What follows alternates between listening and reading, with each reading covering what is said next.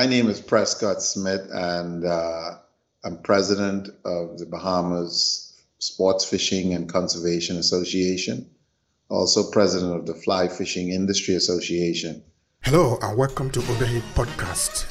I'm your host, Obehi Ewanfo, and I strongly believe that everyone has a story to share. Now let's get started into this episode.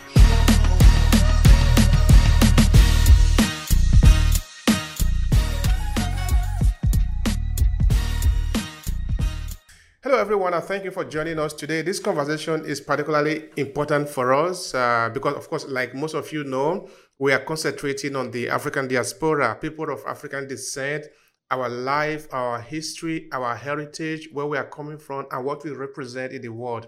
So today we have the special honor of a brother of ours from the Caribbean who will be explaining something vitally important to us as it relates to the natural resources in Africa and the heavy price that Africans are paying for it. For the rest of the world economy to go on, there are certain resources that you just need. You can talk of computer, the resources that you need to be able to power the computer, or from different form of technology to nuclear weapon. All these are coming from the earth, and a huge percentage of this is located in Africa. And for the bigger economy to be able to get the resources, it would have mean in a fair world that they would pay for it. But they don't want to pay for it. We know that they don't want to pay for it. So for them to be able to get it free, not cheap, there's a difference between being cheap and being free. For them to get it free, they need to create a lot of distractions so that Africans were just fighting ourselves, whereas the resources that they need, they are taking it out. It has been like this for as far back as we can think. Thank you very much. It's important to share with persons so that you have a very clear understanding that the continent of Africa is really the foundation of which the entire global economic model that is practiced today, it's really the root of it is what is happening in Africa and what was the motivating factor, what got it started. And just like me living here in the Bahamas, so wherever we are in the diaspora, we were miseducated about the continent of Africa.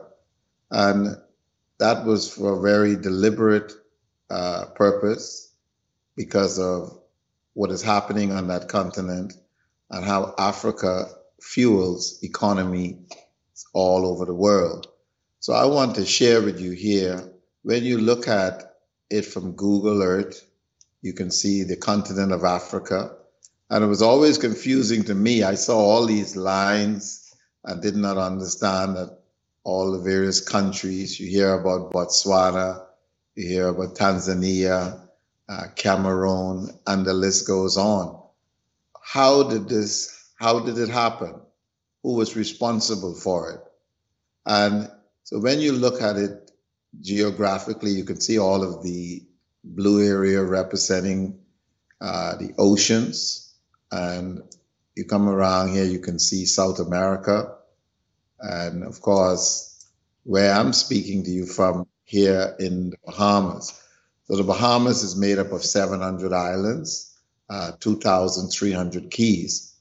But what we will see is the model that is followed not only in every Caribbean country and the United States, China, Russia, all has to do with the foundation of it all, and that is the continent of Africa. So when you look at it geographically, I'm going to put up the grid system here, and you would see that you have the Tropic of Cancer and you have the Tropic of Capricorn. And as you spin the globe and you go all the way around, all this blue area you're seeing is oceans. You can see Australia here, but as you come back around, you can see North and South America. And pay particular attention to 30 degrees north and south. As you come around to Africa, you would notice that the largest landmass between 30 degrees north and south of the equator is the continent of Africa. Now, what is so significant about that is most of the living things on Earth are within that geographical zone. And so when you think about all of these lines and how these countries got it, you would find, you go back and you see in Germany, most European countries, including the United States, was there. And they carved up the continent for one reason, and that is to control the extraction of where most of the wealth of the world comes from.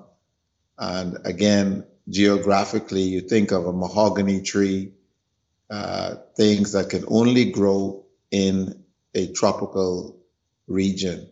So all of this green area, you look at the Great Congo region there.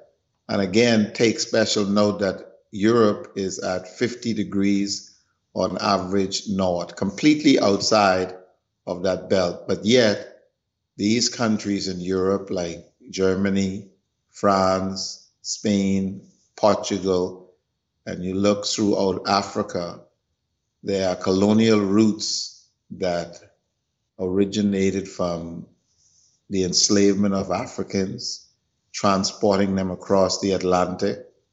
And like myself, the majority of us were miseducated to think that, slavery had something to do with what texture hair, the color of your skin.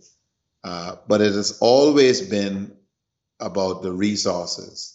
And so Africa is the richest landmass on the planet.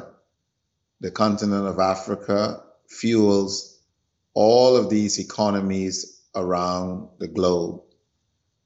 Again, as Obeah pointed out, the miseducation in so many different ways was a deliberate part of the process to keep us distracted as to what the real motive of why we go through so much that we are faced with today. And so no matter where you are, you can be of African ancestry in Brazil, or you could be here in the Bahamas, or you could be in Jamaica.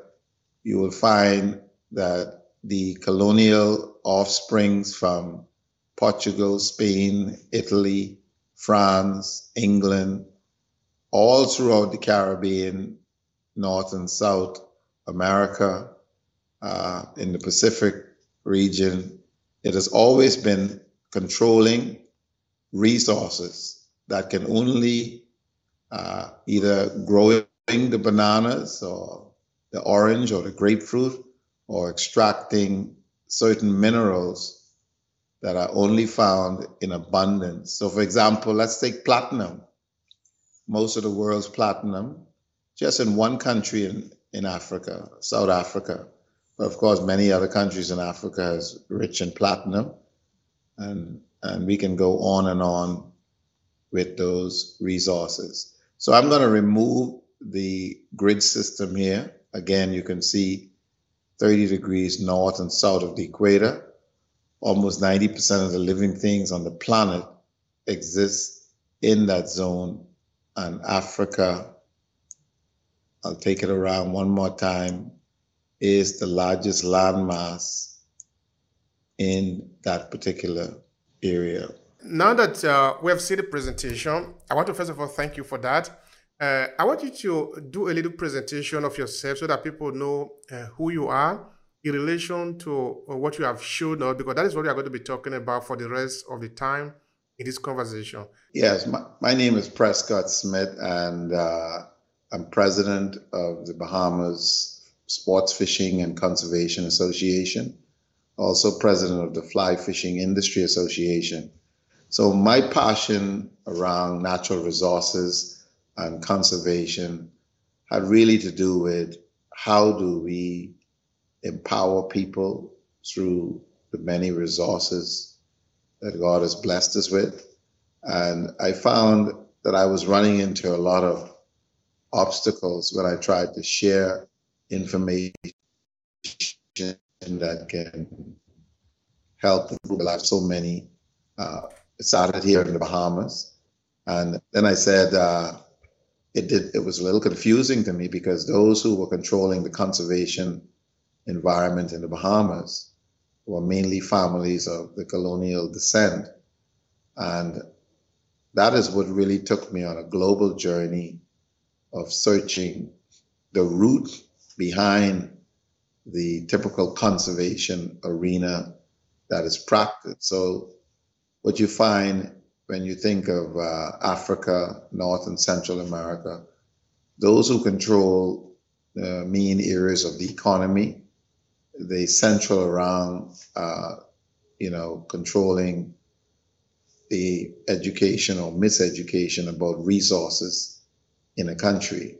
And so that is how they scout out the wealth with the research. And so when I came forward, very excited to share information about how Bahamians can be empowered through giving them the skills in ecotourism, whether it be fly fishing, bird watching, nature-based tourism, using these resources in a sustainable way. Like I said, it was met with opposition by such families. So then I began to say, well, who else is in the world? And Kenya was the first country that I began to look at. And then I began to look at Botswana, other countries. And that is what took me on a global journey about 30 years ago, when I saw that here was various countries in Africa where people were being driven off their land because of the various mineral resources. So I began to do more and more in-depth research where, most of the gold, the copper, the diamond, and I found that it just kept coming up outside of Europe. And I began to do more research. I said, well, if all of these resources are showing up outside of Europe, how is it that Africa, the history of people being enslaved, being brought to the Caribbean, whether it's the Bahamas, whether it's Haiti or Jamaica, what is the real reason behind it? And what was so liberating for me, I grew up as a child thinking that the enslavement of Africans, all of the miseducation about being inferior and so forth, and it was all just, one of the many distractions used to keep us from understanding the true reasons behind it. So my passion for conservation has always included the human component.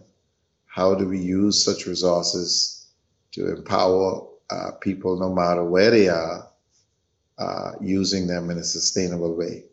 And exactly what is still happening on the continent of Africa is happening throughout the entire Caribbean. You find those who are in control of the economies, be it in Jamaica, be it in the Bahamas or Trinidad and Tobago, you will find it is resources and how those resources are moved, and so who's controlling your ports.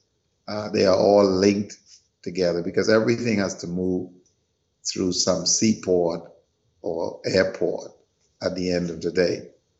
And so you will find, whether you go into South Africa or you come here in the Bahamas, the colonial offshoots from the various countries that colonized Africa, enslaved Africa, are those who, control the Caribbean region, whether they took Africans to Brazil, whether they took them into South Carolina, and in different parts of the United States. So we know the history, 400 years of it, 500 years and more, but it's always been about resources. And so for me, the passion behind this is how do you bring about a true conservation model because if local people are not empowered through these resources, not in the way it's typically extracted, destroying the environment, destroying the freshwater lands, destroying, the or permanent destruction to the environment. Because there are ways you can get resources. You can do it in a way that does not leave this permanent path of destruction behind it. Yeah. Yeah, all right. So I want to thank you again for that sharing. It is very important. Like I said before, it is important that we understand that you didn't just wake up and you start talking about resources and what has been happening in Africa in relation to the resources, because the people in Africa, a lot of us are suffering because of the resources that we have. Not really the resources per se, because the resources do not bring suffering.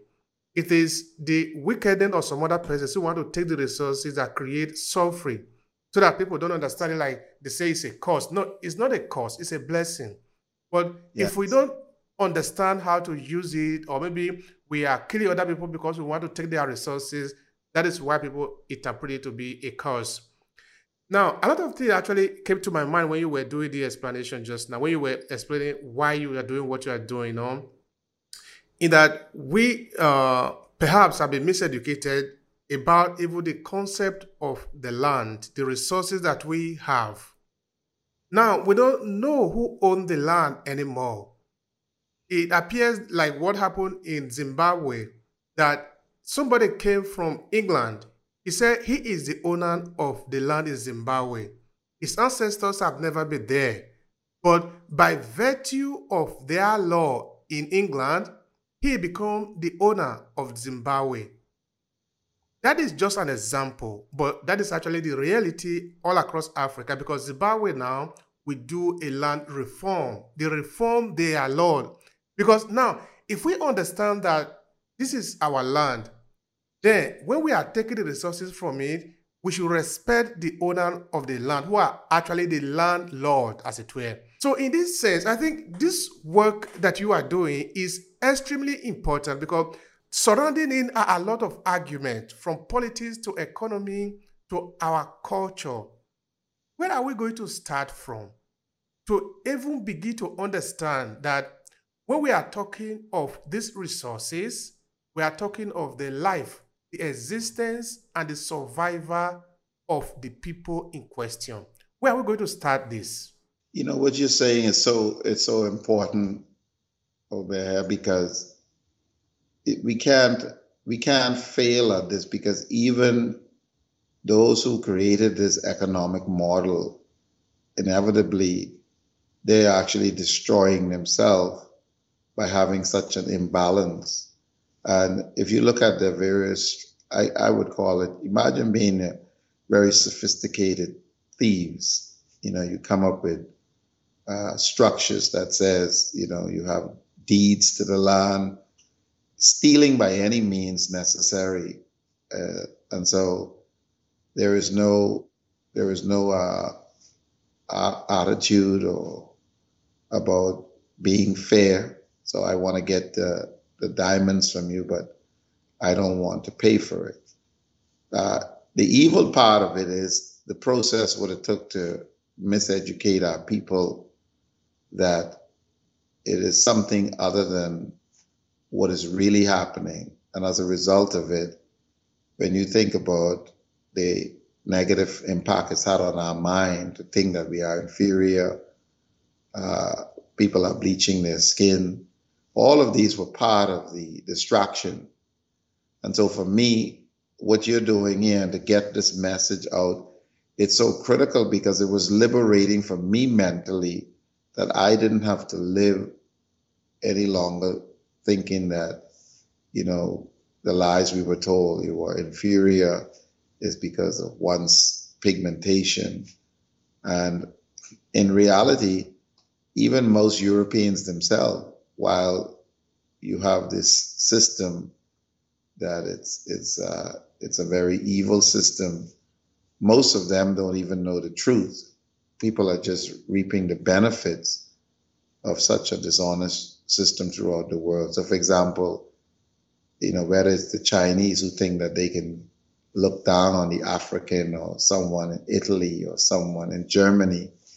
But even for them to be truly educated, changing that mindset. So it's very critical for our survival because, like I said to you, from a conservation standpoint, if we continue on this path as we destroy the environment permanently, you can see the effect it's having on global warming, major droughts and all of these things. It actually affects those who, generate all this wealth. So you might think of Africa like we all have to be true caretakers of that continent.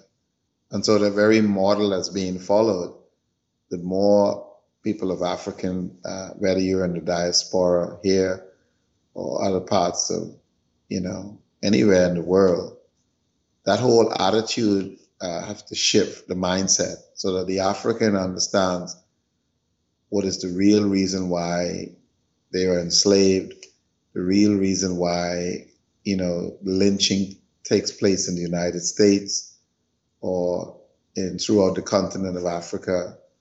And wherever we are on the planet, you're always put at a disadvantage. Even if I'm generating a lot of wealth, I mean, I can have hundreds of millions of dollars and I can drive in the state of Kentucky and I can lose my life just being stereotyped for being black. The police officer comes up, and so in his mind, he's going to be thinking a certain way about me. And he doesn't even realize that he has been miseducated as much as we have been miseducated.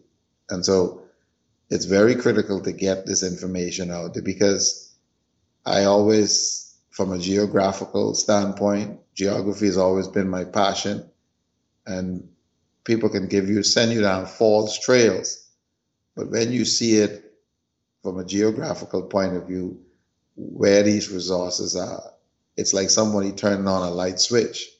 And that's what happens to me. So whenever I hear of some conflict, in certain parts of Africa, you can always go to, is it France? Is it Germany?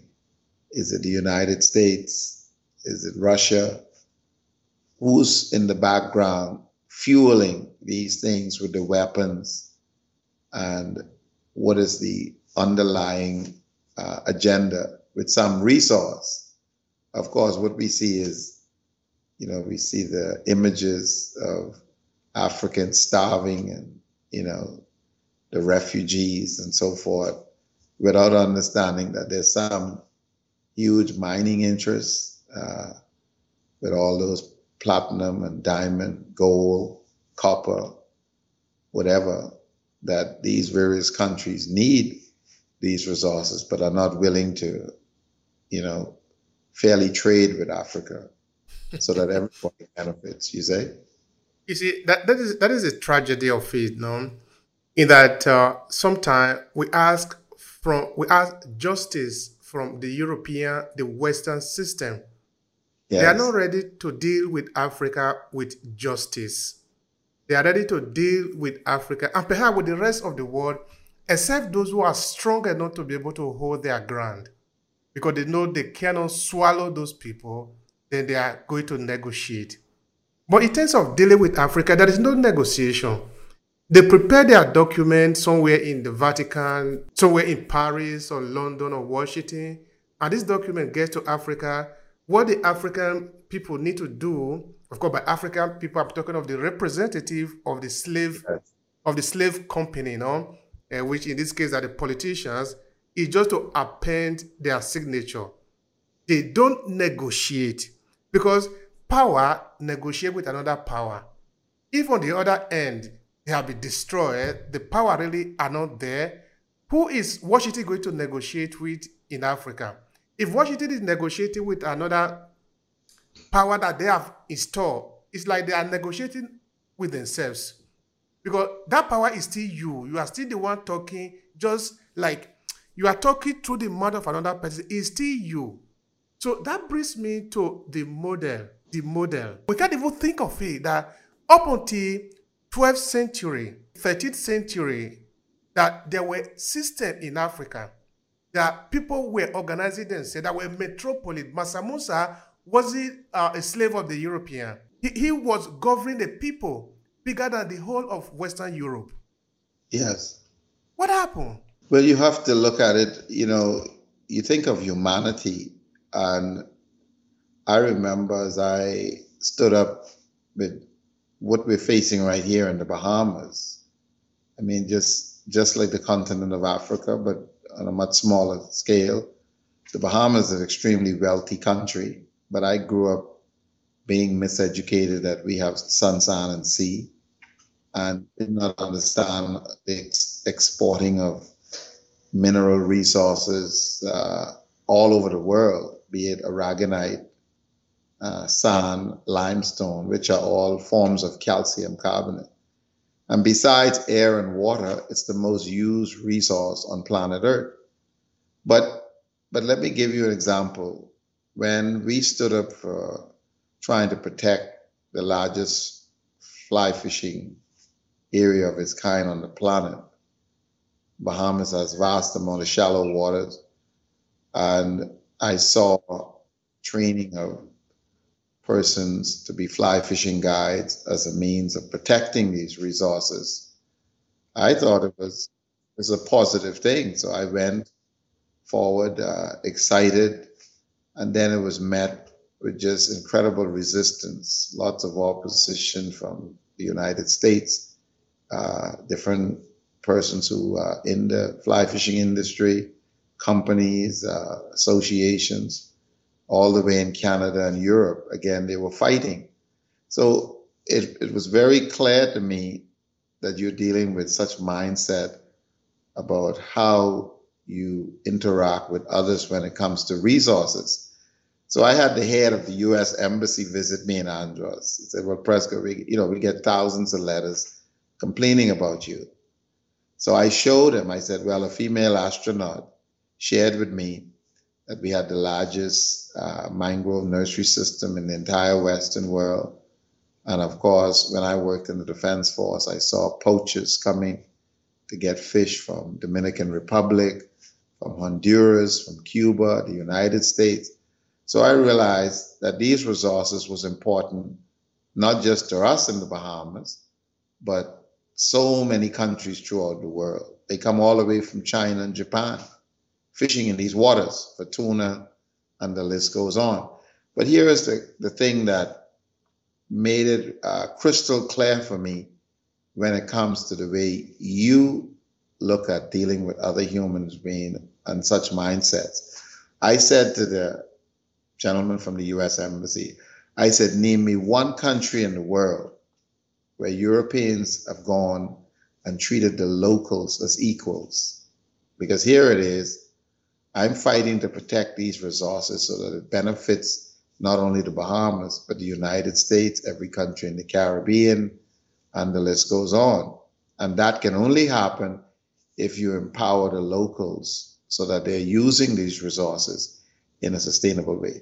So that is the root of the issue. And that such mindset, many of us, unfortunately, have learned that. And I call it, thinking with the spirit of scarcity, because you always want to get more, even at the expense of others. And so that mindset that was exported out of Europe when they met in Germany, as you know, they sat at the table and there was no Africans invited to the Berlin Conference, right?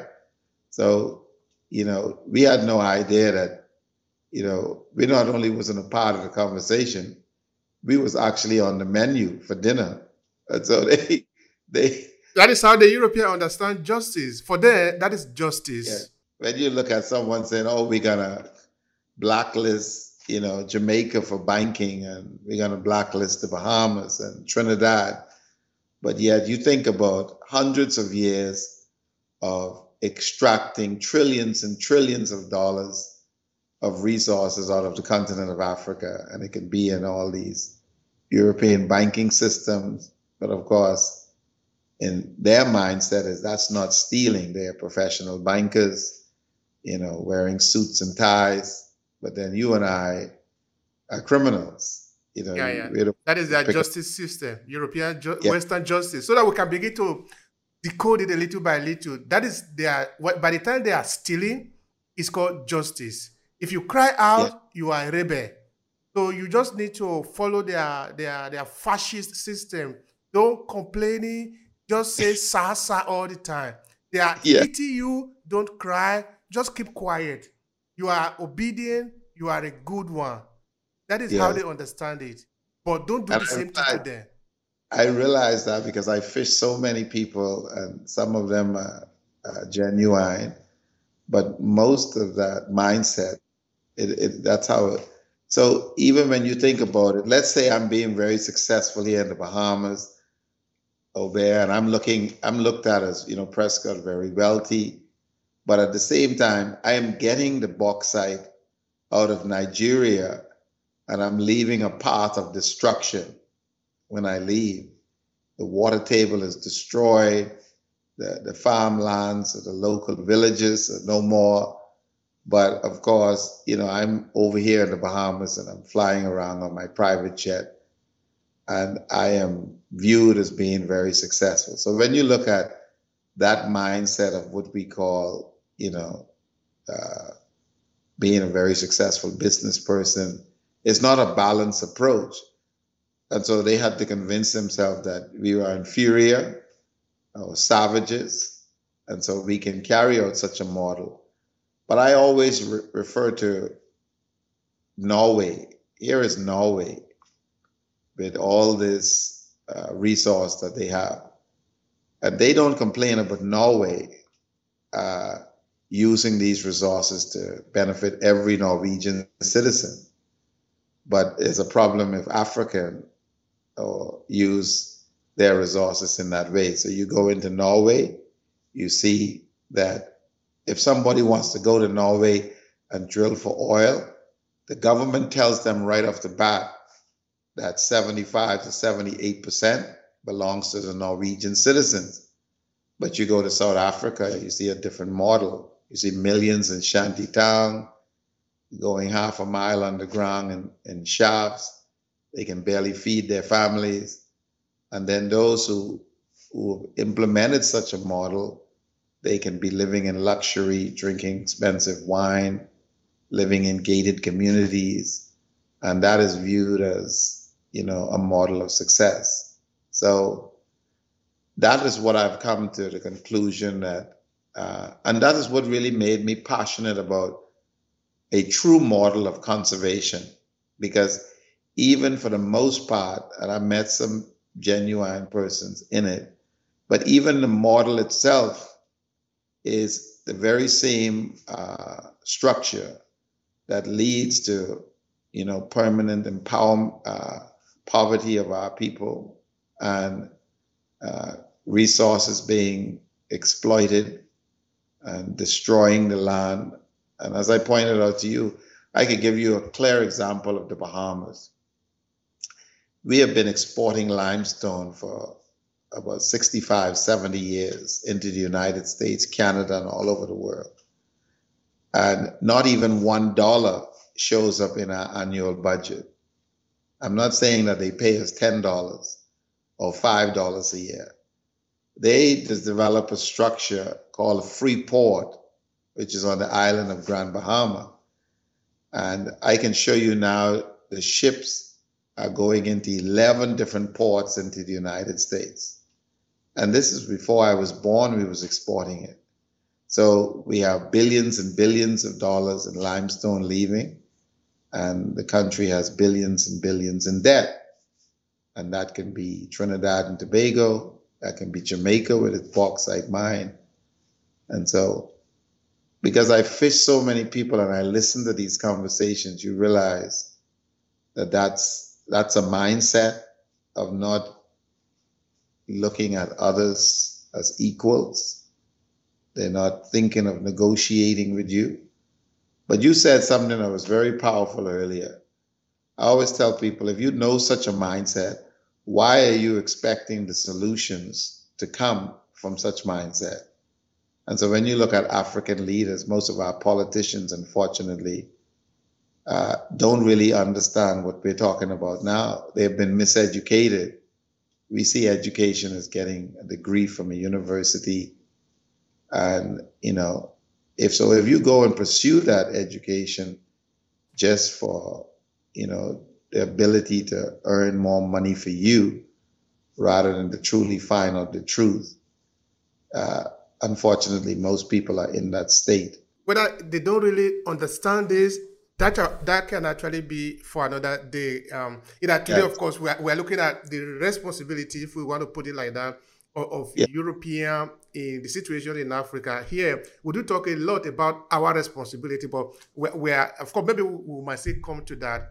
In that, what we are talking about at the end of the day, I think is a common sense.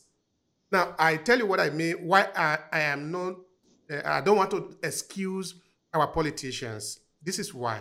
We see some of them, let's say for Nigeria, for example, where they hide billions of, sometimes they don't even hide billions of naira anymore because naira, the Nigerian money have become worthless. They now had billions of dollars of foreign currency. They are not investing it anywhere. They just load it in a house so that when they need it, they can go there and spend it. So the money is not circulating in the Nigeria bank because, of course, you cannot justify it. So the question is this one. What do you need to understand that what you are doing is wrong? What do you, as a human being, doing that to your nation, need to understand that that is wrong? That your children cannot go to school in your country because the educational system is so poor. They can leave the Nigerian student to be on strike. They can leave, for example, ASU, to be on strike for up to 6 months. It doesn't concern them because their children are studying somewhere in Europe or in the United States. Why is that difficult for them to understand? They are sick.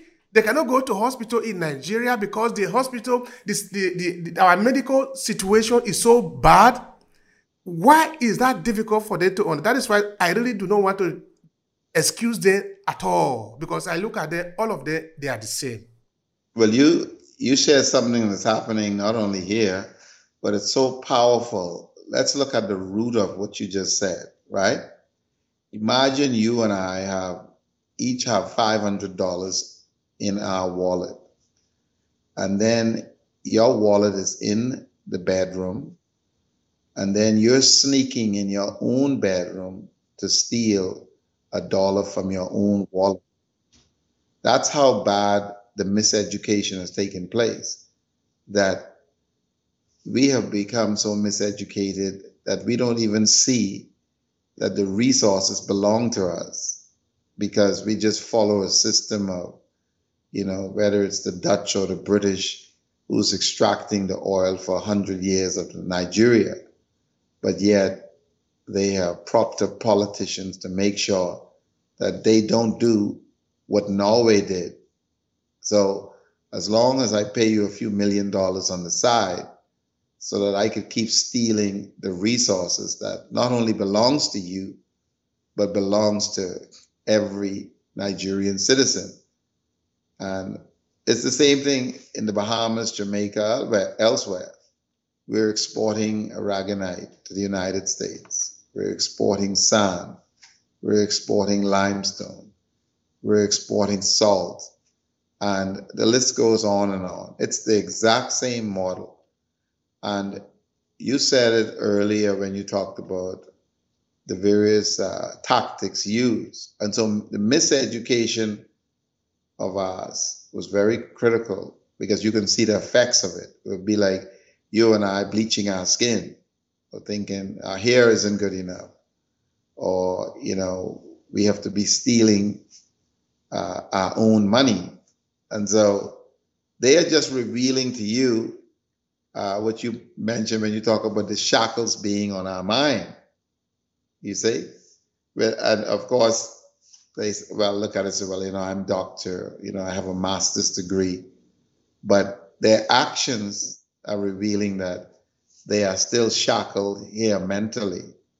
Because let's look at Nigeria. Nigeria has so much wealth that what has been taken from that one country in Africa can empower Africans anywhere in the world. If the country of Nigeria got 1/10 of its, what is truly deserving, or what it actually, and it's the same thing in here in the Bahamas. We have one island I can name, Grand Bahama. The amount of wealth taken from Grand Bahama and the way that island is used in oil storage, is used in, the limestone, it's used in all of these various ways. You can see at the end of the day, it can pay the national debt off in every country in the Caribbean. But yet people are losing their homes there. They're sleeping in the cars. And politicians are dressing up in suits and ties and so forth. So the miseducation is, so I had to look at all of the various strategies used to get us to the state.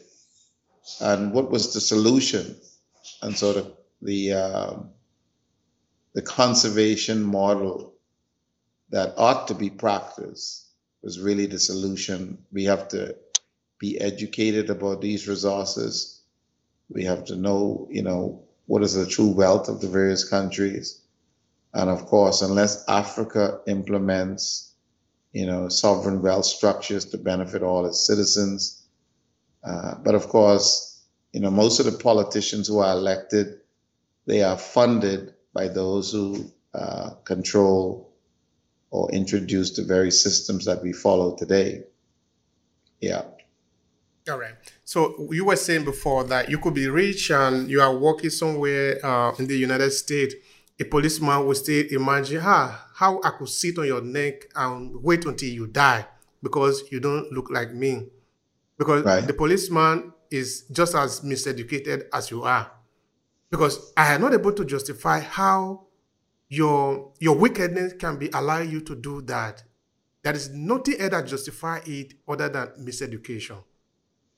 Because Yes. I think James Allen was saying in one of his books that the only thing that tie the slave and the enslaver is the same, is chain.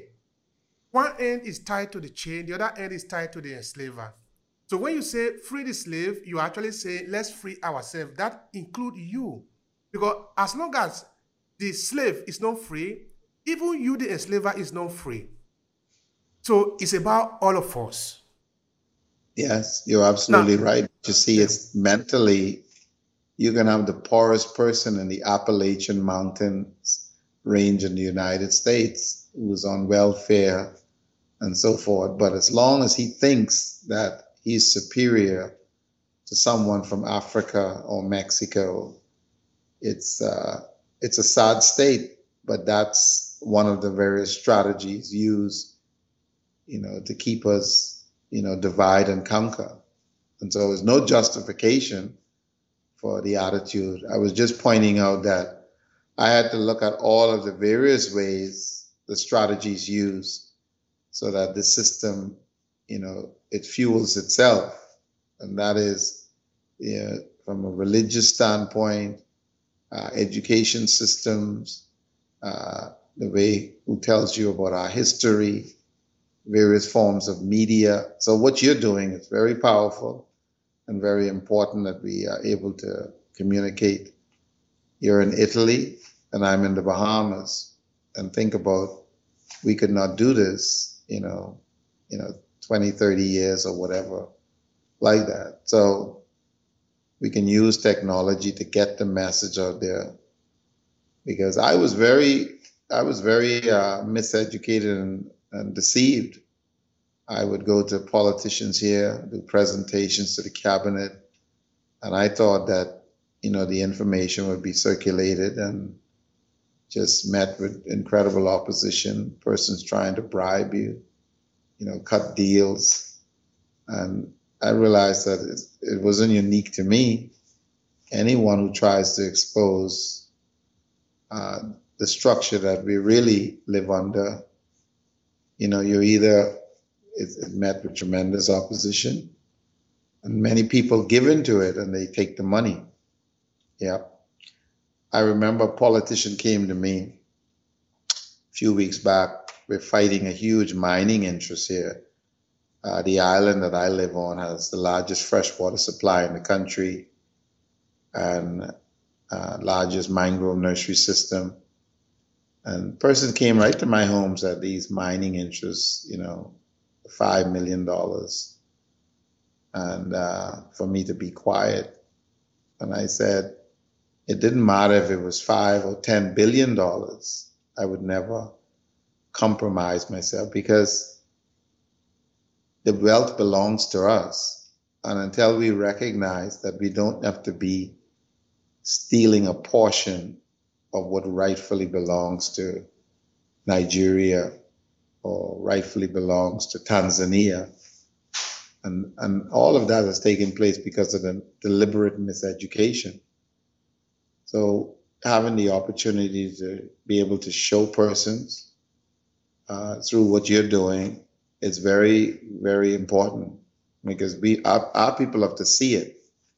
We can talk about it, but just like me, I realize from a geographical standpoint, until you're able to show people so it's crystal clear, Stevie Wonder or Ray Charles see it.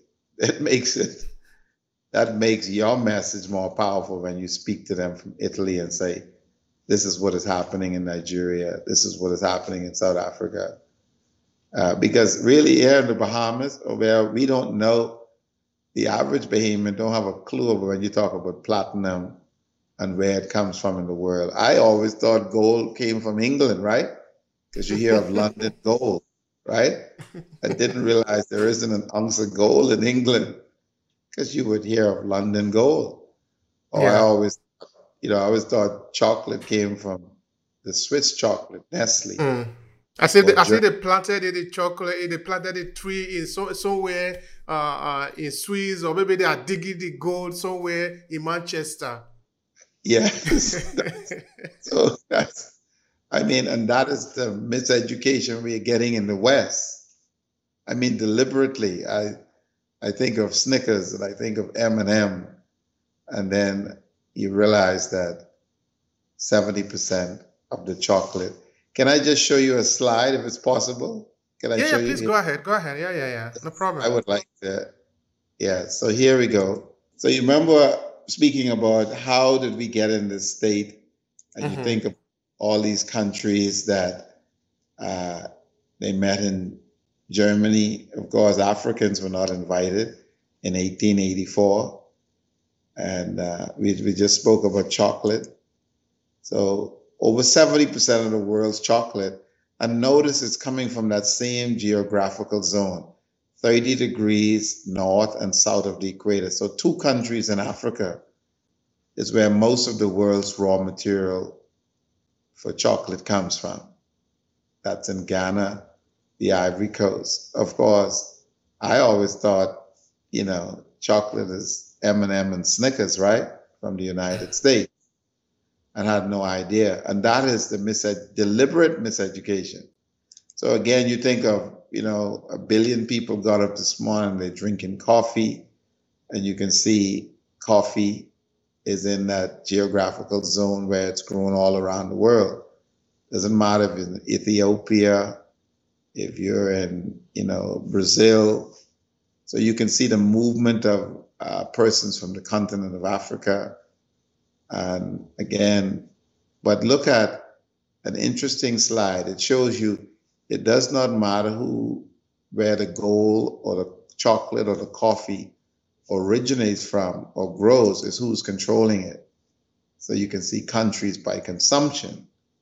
You have Finland, Norway, Iceland, Denmark, Netherlands in the colder climate. And of course, coffee fuels the world economy. People wake up and have a cup of coffee all hours of the day and night. Same thing with diamond. You can say, well, we hear of diamond, but where does most of the diamonds in the world come from? And you can see most comes from the continent of Africa again. But we grew up in the West thinking diamond is in Belgium, diamonds in New York, diamonds are a girl's best friend. Uh, and I want to go back, as I mentioned, coffee here. This is an interesting one because the first Starbucks was opened up in Seattle here in the United States. But there's no coffee that is grown there.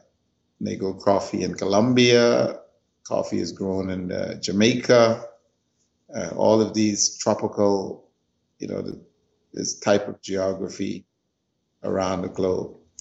So we can see it, resources, whether it be diamond, and you think of teak. So all these expensive yachts, the teak furnitures, the teak on the boat, because you can wet teak 24 hours a day, all the deck on these, and it's teak, right? But look where the teak is.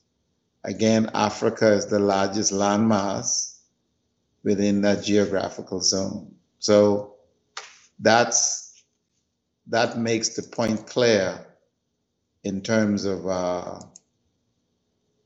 when you think of resources and why we are in the state we are in. And that message we have to get out, because then the politicians are allowed to continue the wheeling and dealing, because the electorate is not fully aware. And so a lot of times our people are bought off because the politicians make them feel that they're doing them a favor by giving them a job and giving them a contract. So you'll find the same thing in Nigeria, the same thing in the Bahamas, the same thing in Jamaica, right? And so, And because all of them look a little bit the same, of course, for those people who are not ready to think now, who are not ready to use their head, they might easily make the conclusion that, okay, maybe it have to do with the skin color. The skin color is caused and all those stupid things that they do say. But it is not. What happened? It just happened that, when you are playing a game, there are some circumstances, some situations that sort of work in your favor. Now, talking of favor, I'm talking, of course, the model that have been created by the European. It is their yeah, model. It seems to be working for them. But it is a dangerous model. Why it is dangerous is that what Europe is doing to other people are going to do it to them, then it will be done to other people and other people again. When is it going to end? Why can't we just create a model where every human being is treated with respect? Why can't we talk? Why can't, for example, Italy needs something from France? He doesn't go there to kiss some people before he can get it. In this way, the people in Italy will not be afraid that when France realizes, they are going to do the same back to Italy. Because now, we are over 8 billion people in the world, more or less, as it were. If we properly put ourselves in order, we have food to eat, all of us. There is no reason why people should be going hungry. there is no reason. But again, But you would have to admit what you're saying is 100% correct, but you would have to admit that, our whole lives, what we were taught, have been a lie. And a lot of people are not interested in dealing with the truth, going through that painful, but yet it's better for us all. It's like you taking medicine, might not taste good, but the healing takes place. And so for Europe to admit that they've been stealing for hundreds and hundreds of years, and, we can't just say, we're sorry. What about all of the trillions of dollars in British banks, while most of that money came off the continent of Africa or other parts of the globe? What do we do to make it right? Even in the United States, you can hear all of the terms, conservative rights, and I'm a conservative. These are various dog whistles, because what it means is you're conserving the status quo.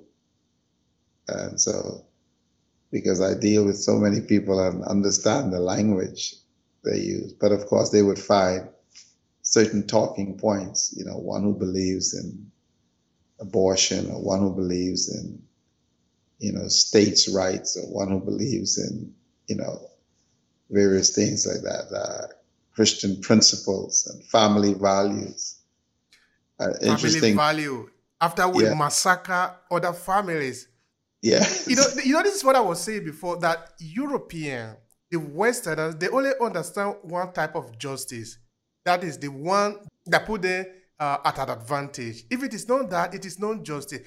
How can you be talking of family value when, for example, people that have been working for the Catholic Church have to participate in genocide in different Yeah. parts of the world? In Canada, even there in the United States, in Africa, we can't even talk about it. How can we be talking of family value? Where were their brain? Yeah, Were but they you said, not human beings? Were they not thinking? What were they thinking about? well, it's back to So, the same. It's the yeah, same please. one they talk about. It's when they talk about family values, they're really talking about their family and not you or me. So remember, religion is one of the other tools used to miseducate our people. Many people think that they learn to worship God by the way the Europeans taught us to do it. And in Africa, if you know our history, as you said, existed many, many thousands and thousands of years. I said Africa was the land of the spiritual people. But one of many tools used to say, you must worship and serve in this way. And in that way, you see yourself as being inferior. And so, therefore, once you have that mindset, it means people can justify treating you a certain way. So you think of the United States, even as people went to church on Sundays, the Ku Klux Klan, you were not allowed to go into those churches. You were buried in a different cemetery. You could not eat at a certain, but they say they're serving the same God. Mm. And Yeah, they're yeah, deceiving so themselves. yeah, that was one of the tools used to keep us distracted as well. So yeah, but we have to get the message out there, and just like you said, otherwise, none of us is truly going to be free. At the end of the day, the chain is attached, in both directions. Yeah. And All that's right. why I'm passionate about this, about Thank you so conservation. Yeah. Thank you so much for that. Now, looking at conservation, looking at the work that you are doing, I want to understand, how do people take the message when you talk to other people? It could be right there in Bahamas or in other parts of the Caribbean. What do you see people think? What is their reflection about this conservation? I'm not saying that we shouldn't touch nature at all, but we must understand that we are also part of nature. That if we Yes. destroy nature, we are destroying ourselves. So by Exactly. conserving nature, meaning that we just need to be mature enough to understand that whatever we are doing to nature, we are doing it to ourselves. So what do people understand in line with these simple things? Well, the opposition mainly for me always comes from the Berlin Conference crew mindset, because they recognize that what I'm speaking about is what you said earlier about sitting at the table as an equal. So when I speak of conservation, I speak of a model that is about using these resources where it truly benefits the citizens of that country. And so I am equally passionate about, what's happening in Haiti or Cuba or Jamaica, because the very model that has been practiced are those who really do not believe in equality. So justice to them it has to be tilted in their favor, and you should just fall in line and follow that model. And so that is a threat to us all, because the environment, they're some of the biggest destroyers of the environment. And unfortunately, that miseducation filtering down to even persons of African descent or wherever you are, because we develop those habits and believe that there is no better way. And so it is met with a lot of resistance, because they recognize that you're talking about truly empowering others to be at the table as an equal. And for me, my motivation is, it does not matter what people like that think, because I'm actually fighting for their benefit as well. Because as you pointed out, we can be free on one hand if, equally the chain is attached in the other direction. But that type of spirit is one of scarcity, where I think the only way I can be successful is that you're not successful. And so there's enough. When you think of Africa, Africa has most of the arable land in the world. Africa has so much resources. The United States economy cannot be fueled without it. Whether you're flying on a commercial jet, whether you're using your cell phone, or you're driving in a Tesla vehicle, the batteries. But the miseducation is what fuels all of this, because most people don't know the connections. And so even in the conservation arena, I attended a conference, less than a week ago, and it's the Caribbean Gulf and Fisheries Institute. But yet the Bahamas has the largest mangrove nursery system in the entire Western world. But when you look at how conservation is practiced, who's funding the research, and is the human component generally included of how you empower locals with the skills and the tools that they need. And that's not the typical model that is practiced. People use to scout out these resources so that they can make more money, but they're thinking about, even if they're managing the fisheries, in most cases, they're thinking about it from a selfish standpoint, you say. But despite that, but when are we going to be tired of that model? Because we can see now. Okay, now we come back to what we usually do here, which is where we find our responsibility. Because I really cannot control the European. I don't have that kind of power, but I can control myself as an African, and so that is where I choose to lay more emphasis on that. Now, what is it going to take us to understand that the model we are practicing is not working for us? That we need to change, because freedom is costly. Freedom cannot be given. It can never be given. You always need to take it. The reason Africans are not respected, are not taken seriously, is that we do not take ourselves seriously yet. It's not that we have always do like this. No. Since our encounter with the European, we have always played this subordinate role. We don't want to play the man role. We like to play the boy role. As long as we play the boy role, the game will remain the way it is, because it was designed by the European. The system that we practice in Africa was designed by the European. How could you possibly win the man who designed the game you are playing? You're right. We must be tired of that and choose to play our own game. Of course, that means now we need to pay the cost of being free. Because if we don't pay the cost, the price for it, it will always be like this until thy kingdom come. This is where I want you to speak more to. Yes. No, you're absolutely right. And that's been the journey in my life for the last 30 years. And oftentimes you're misunderstood. And oftentimes the opposition comes from fellow Africans who themselves, because the miseducation has been so deep, they think that you're, just a troublemaker, stirring up the water, and so that is why we have to focus on education at that level. That's where my focus has been, but it makes it a very difficult task at times because oftentimes you and I are not getting the support from fellow Africans. A lot of people are comfortable with the system remaining the way it is because they might be benefiting a few dollars here and there.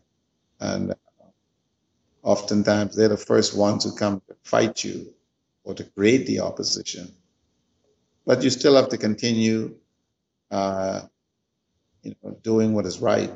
And for me, that I realize there's no alternative because if you don't do it, it actually will continue to get worse as we see it in so many cases around the world.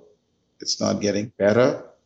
It gets worse when people stand by and do nothing about it. As we can see, a lot of people they don't want to participate because it is on the harder side that we are calling now. Because the cheaper side is just to play by the rule, and the rule Yes, is not yes, set up by us. We are not in charge of it, but we just play by it. And of course, nobody is going to shoot you because we are playing by the rule. The people that they yes, are going to shoot are those that are not playing by the rule. And yes, that is the only way you are going to be free. If you don't want to be free, that is fine. You remain a slave forever. That is okay. If that is what you want, you don't need to struggle. You don't struggle to be normal. When you become abnormal, that is what you need to struggle for. Because yes. So it's I've lived that path because I've all those issues I've taken on. I remember when I built my fly fishing resort, persons used to book up to 5 years in advance, and myself, along with other guides from different islands in the Bahamas, we decided to push for a legislation that was about creating a conservation model that would empower the ordinary citizens to use these resources. And it was amazing to see the opposition from within the United States, from within Canada, European countries, the local colonial families who control the economy here. And it was just incredible. They put my lodge and another Bahamian prominent lodge on a global boycott. And so I saw it firsthand and lived it for so many years. But that's the strategy that's used. You're gonna pay economically when you take on such issues. But most people are afraid of that because they're thinking, oh, I don't want to lose my home, I don't want to lose my car, I don't want to lose my job. And so, you you better know, remain a slave and be yes, I dancing remember salsa all your life. there was amazing a movie called Mandalay where they're on a plantation and now even when say slavery was so-called abolished, because that's another whole other discussion. And they told the enslaved persons that they could go free. Most of them did not want to leave the plantation because they were comfortable. You know, they can have a meal there. They had a place to sleep. And so you'll find so many, even after they've gone and gotten a bachelor's, master's, a PhD, they are comfortable not changing the status quo because they are rewarded personally for being a part of it, you see? So, but those who know better have to be the example. Yeah. Thank you so much for that, dear Prescott. Now, you were showing me yesterday of the award that you have received because of this work that you were doing, that you have been doing. Because, like I said at the beginning, you didn't just wake up and start to fight for conservation. This is something you'll be doing forever, and you were finally recognized for that. Do you want to share something about that? Yes, it was interesting because the award would have never, uh, I would have never gotten such an award if it meant the recommendation came internally in the Bahamas, because those who control the so-called conservation environment the colonial families who control the economy.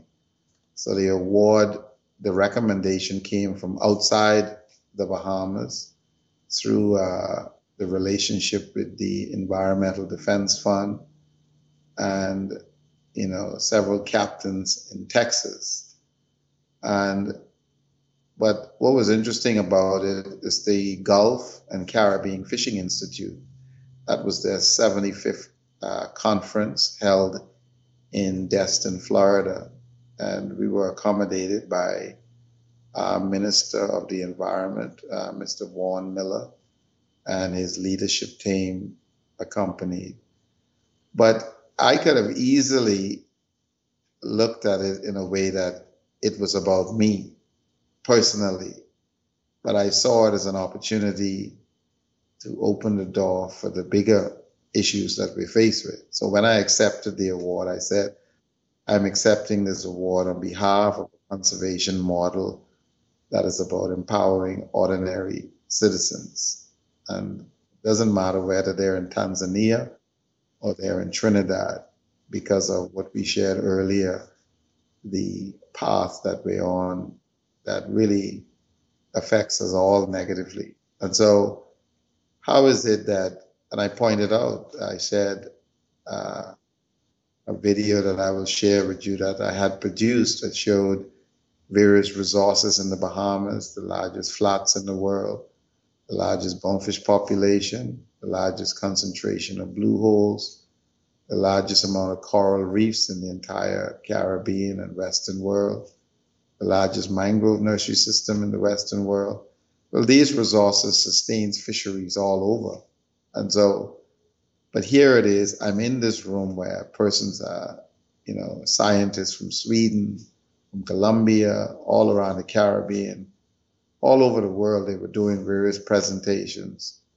And what the Minister of the Environment and Natural Resources saw from the Bahamas was where were the Bahamians at the table?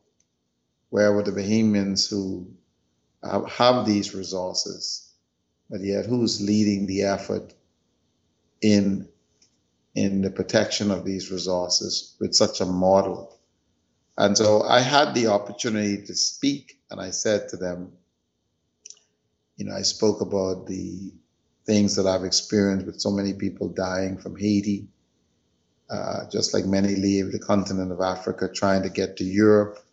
We have these same issues in the Caribbean, people leaving Cuba, people leaving Haiti. There are thousands of people that lose their lives. But I said, while we here talking about, how much fish and the Sargasso weed and the coral reef and so forth, the conch, red snappers, nobody's speaking about how does this impact the human component. So when we get all of these millions of dollars in grant money, do we put in those grants tools, the training of the skills needed to empower the locals to use their resources to support themselves and their families? That's not part of the equation. And so that's what I was telling you about the model of conservation. And yet so many fund these research of how they scout out resources, not only in our region, it's the same model in Africa. They all through Africa saying they're testing the soil and checking out the plant, but yet, the big pharmaceutical companies in Europe, in the United States, in China, they're producing the pills, they realize that there's platinum under the ground, there's diamond, there's gold.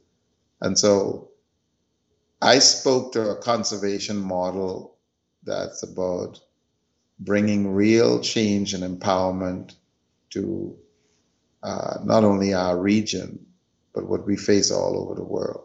And so accepting the award, I'm grateful for it, but I didn't see it as something about promoting my own self-interest. Again, we talk about that nature of scarcity or abundance. And so for me, um, and I met some amazing persons from throughout the region, from St. Lucia, Trinidad and Tobago, Jamaica, Haiti.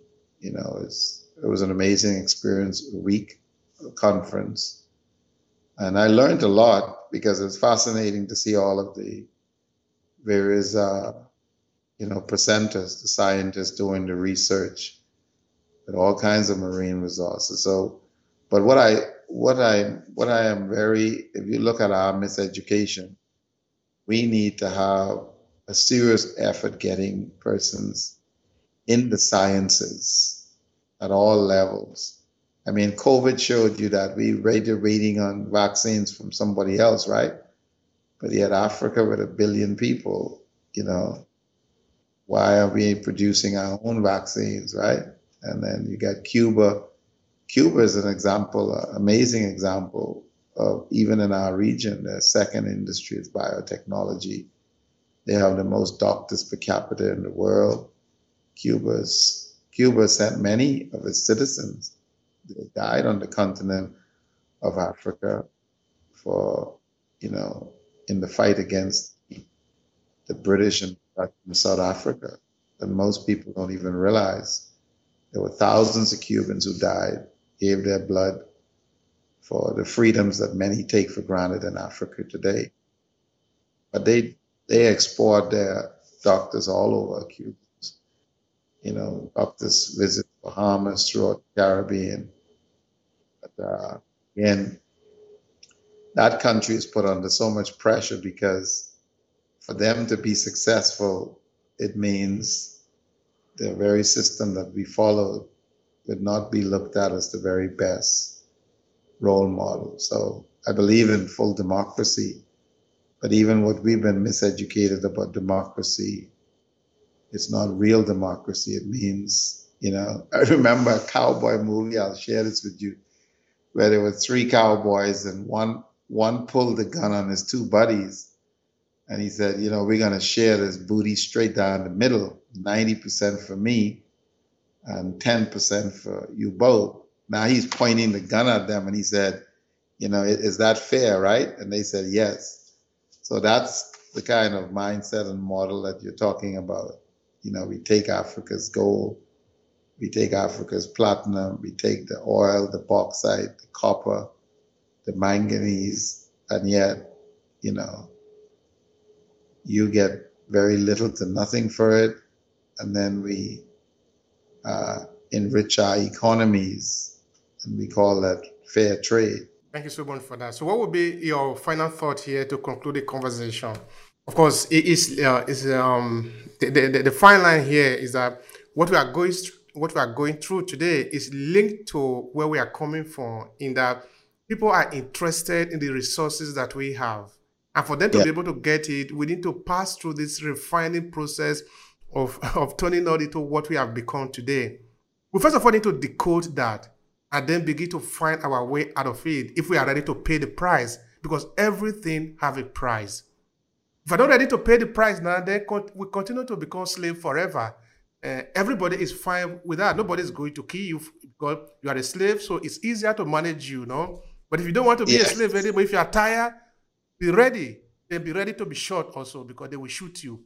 If you're not ready to be shot at, then be a slave. That is okay for you. So what is your final thought in it? It's a powerful point you just made, but to me, I can sleep a lot better at night knowing that, my life's purpose is about making a difference for others. And I realize that if people don't stand, it actually will only get worse. So when you think of civil rights in the United States or even throughout Africa, many professionals on the continent today, they don't realize that many had to die for the little freedoms that they have. For you to be doing what you're doing now, from Italy and connecting the Bahamas and connecting other parts of the region, so persons will hear this message all over the world. as I shared with you, when I was less than a week ago at the Gulf and Caribbean Fishing Institute, I met fellow persons from, Trinidad, every country throughout the Caribbean. We'll share this information with them, and then they will share it with others. So what you're doing is so important, making those linkages. And so if we are to get out of this, we have to dispel the miseducation, deliberate miseducation that we here in the West have a certain perception of what Africa and why Africa is in the perceived state that we generally see through various media outlets, and also why we in the Caribbean, Central South America, find ourselves where we are always in a general position of accepting crumbs of resources that rightfully originate and belong to us. And so whether it's in the conservation arena, you find at the end of the day, we have to get more Africans in the sciences, engineering, and, so we can map out what are these resources, what's the best use of them, and changing the policies. If it can work for Norway, if it can work for Qatar or United Arab Emirates, why can't the same model work for us in the Bahamas or any other part of Africa? And so that's the message I would like to leave with. The African has to see ultimately that remaining enslaved mentally, it's to the detriment of future generations, even if they have this, level of comfort financially for helping to maintain the status quo. Like a Native American said, our survival is dependent on nature's survival. Obeah, I wish sometimes I can give every human being $100 million and take away all the clean water, all the birds, all the marine life, and everybody's got their $100 million, and there's no trees, there's no bird, the water is polluted, but yet they would understand very quickly that wealth is not just in the accumulation of how much money you have. As you said, our survival is dependent on nature's survival. And so we have to play an active role in bringing about this change, not only for those who have enslaved us and continue to fuel this system, but even for their freedom and survival as well, is all linked to changing the very structure that we think is the very best and option that we have to follow. Yep, that would be the message. Thank you so much for that. I like it that much that the conclusion is that at the end of the day, it's not about Africa coming with a revenge now against Europe. That is not the struggle. The struggle is that we want to save all of us. We want to save humanity, including those that are wrong us too. It's not about this exploitative model of destroying the earth just for a few percentage of people in the world.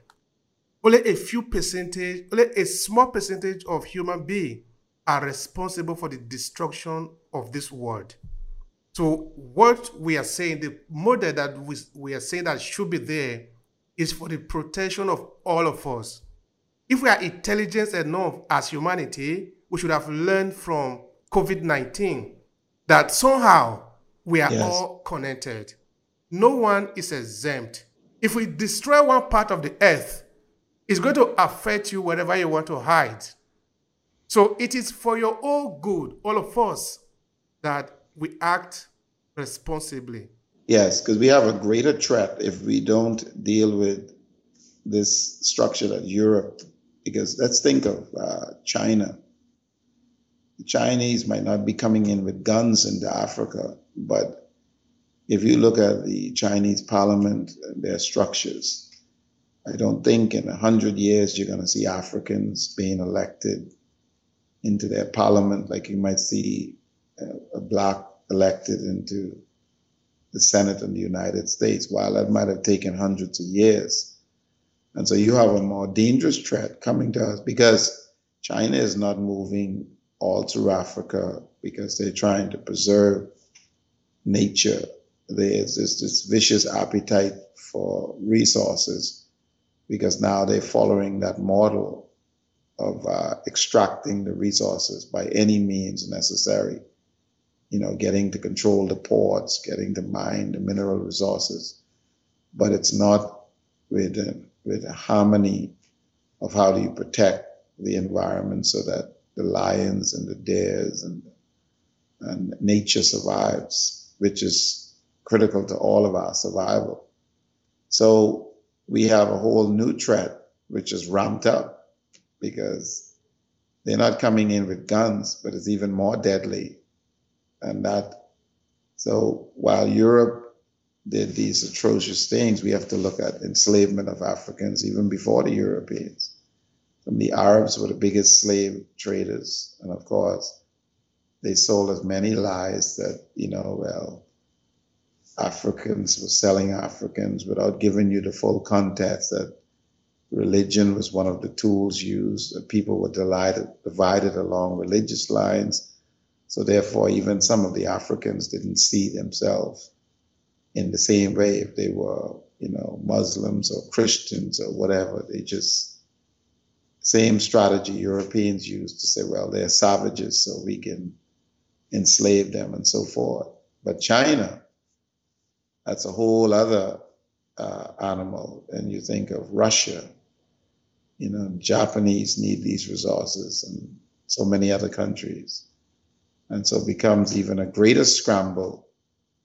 And again, if you imagine destroying Africa, and where it has most of the farming land in the world, most of the resources that is fueling the planet, I mean, just the thought of even just thinking about what, if we think it's bad now. So I think Africans have to wake up wherever they are in the world and not just be comfortable. We need to wake up quick. Because yes, like I always say here, we don't have any savior coming. No one is coming. Yes. We better realize that we better prepare for the game because no one, the last time I checked, no one was coming. So no one is going to save Africa. If we want to save ourselves, we will better do it with our words, with our face, and if it need be with our blood. That is our home. That You're absolutely right. It's but you know, again, you know, that's part of the miseducation because we think, you know, no matter how much we suffer here, there's some milk and honey waiting for us. And so someone could be digging all the gold from around your feet and they tell you to look up in the sky. And without even, so, yeah. It's unfortunate. Yes, it is. All right. Thank you so much, brother. I appreciate the time and I appreciate the conversation. Looking forward to next time. I really enjoyed it. If you enjoy this podcast, make sure you subscribe so you never miss any of our future episodes. Rate and review Obehe Podcast and share with your friends who might need it. I remain Obehe Ewafo. Thank you so much for listening and talk to you in the next episode.